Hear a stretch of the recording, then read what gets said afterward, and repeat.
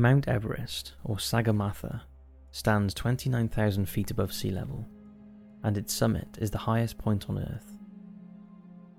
It was created 50 to 60 million years ago when the Indian and Eurasian tectonic plates collided.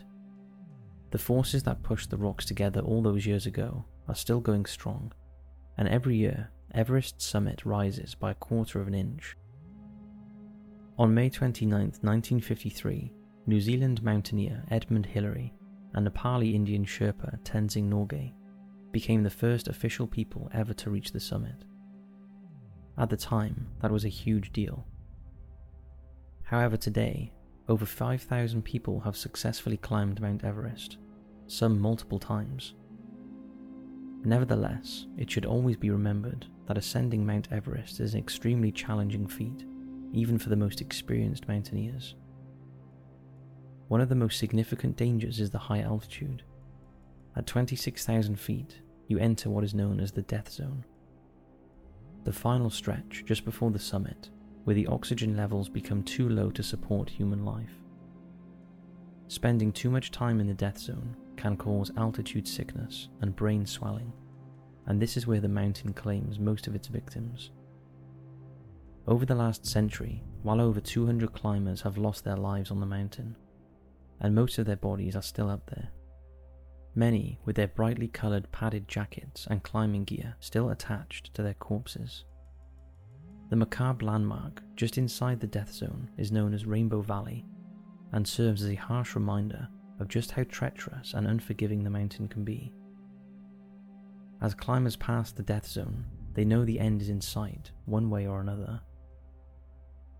Despite the obvious dangers, the allure of Everest and reaching its summit has never diminished. And what was once only attempted by either the very experienced or very foolhardy has now been conquered by relatively inexperienced climbers, aided by a battalion of Sherpas and experienced guides.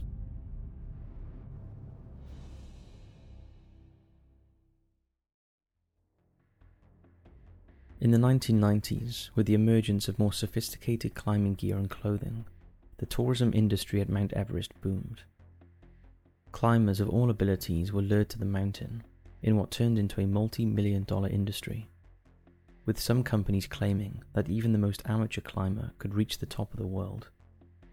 In fact, some who were signed up had never been near a mountain, let alone climbed one.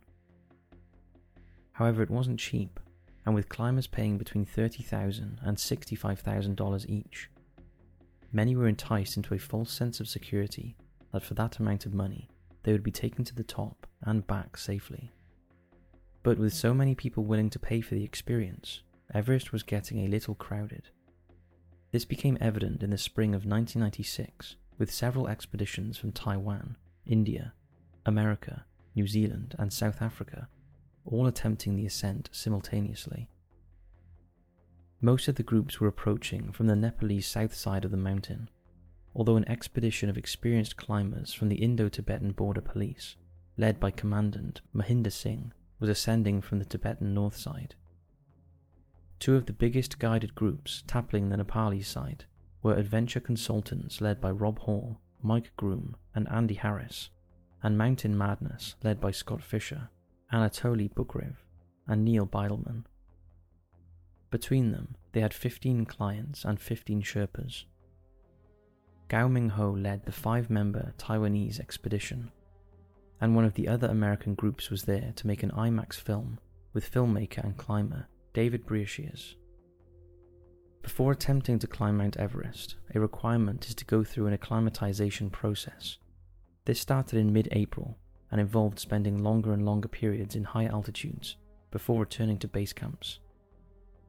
After this was completed, climbers from the various expeditions made their way up to Camp 4, the last camp, before launching a serious bid for the summit. Camp 4 is at around 27,000 feet and is next to Lhotse Face, a wall of glacial ice that is a difficult section of the climb that leads to the death zone. This is where the first climber lost his life. On May 9th, Chen Yunnan, who was part of the Taiwanese expedition, left his tent without attaching climbing spikes to his boots. As a result, he lost his footing on the treacherous ice and fell down Lhotse face into a crevasse. He was quickly rescued by a Sherpa and initially thought he was sore, but not seriously injured. However, as the morning progressed, Nan felt more and more unwell, so he decided to rest and catch up with the group later. But instead of resting, he made the decision to make his way back down the mountain.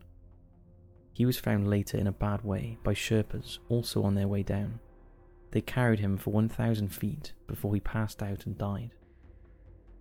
Despite being informed of the death, Goi Ming Ho and his group decided to carry on with their climb, and along with the various other teams pushed on to Camp 4, located at the beginning of the death zone.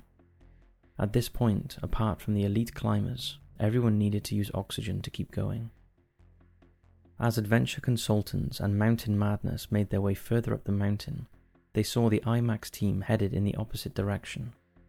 They had decided to turn around, fearing the weather was not looking great, and headed back to the safety of Camp 2 to wait for better conditions.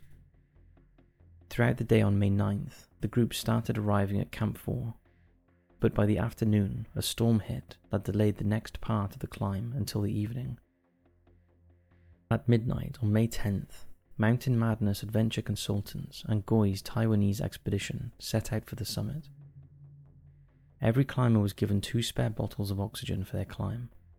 However, they were all aware that the oxygen would run out by 5 in the afternoon, so the climbers had to descend as quickly as possible once they reached the summit. Leaders Rob Hall and Scott Fisher decided to work together and reach the summit that day. The plan was that one Sherpa from each team would fix the ropes leading to the summit to help the inexperienced climbers negotiate the steep parts of the mountain. However, this didn't go to plan, and delays in fixing the ropes cost the climbers almost an hour, and a bottleneck of climbers accumulated, slowing everyone down. This was not the only delay. Many of the inexperienced climbers were struggling and were very slow, but the clock was now ticking.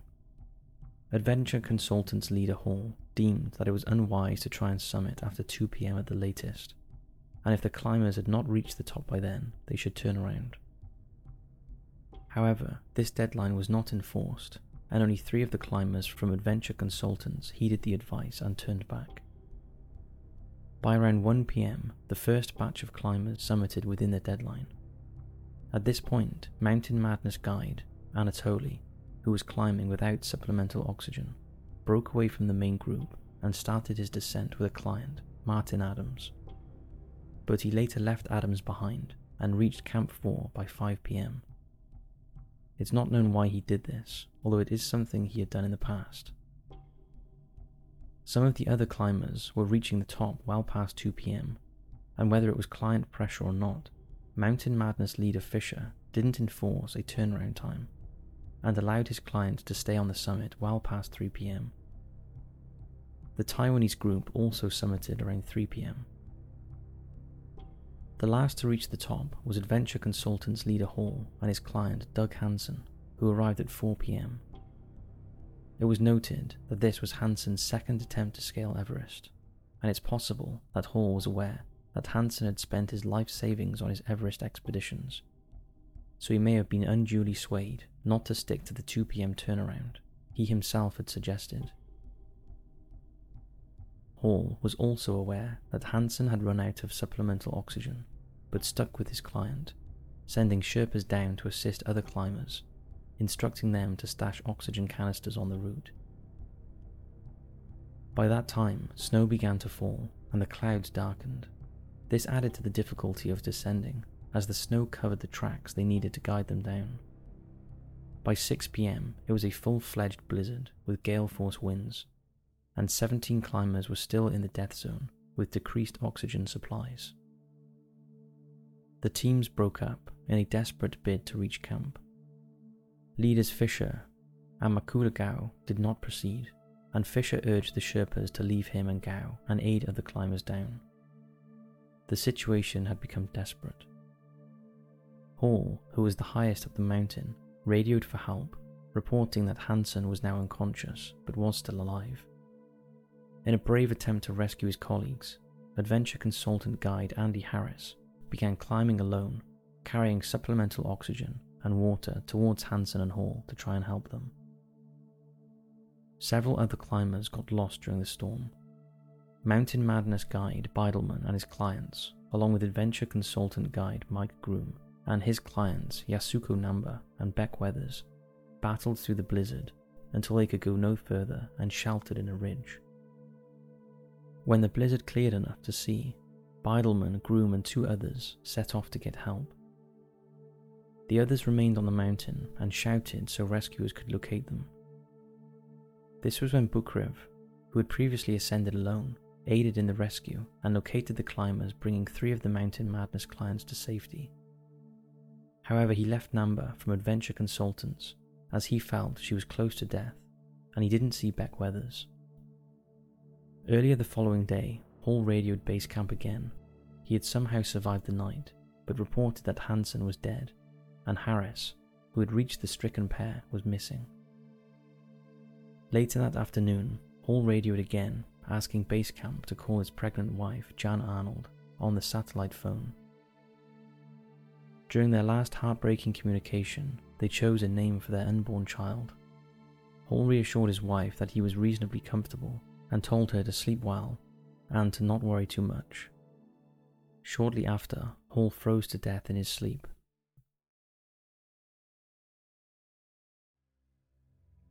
His body was located on the 23rd of May by Ed Visters from the IMAX expedition, but at the request of his wife it was left up there, although his wedding band was retrieved and handed back to his wife. The bodies of Andy Harris and Doug Hansen have never been found. Stuart Hutchinson, a client on Hall's team, was one of the climbers who turned around before the summit on the 10th of May. He decided to launch another search for Weathers and Namba.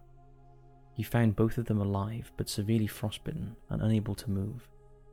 After consulting with base camp, he made the agonizing decision that leaving Weathers and Namba behind was the only option.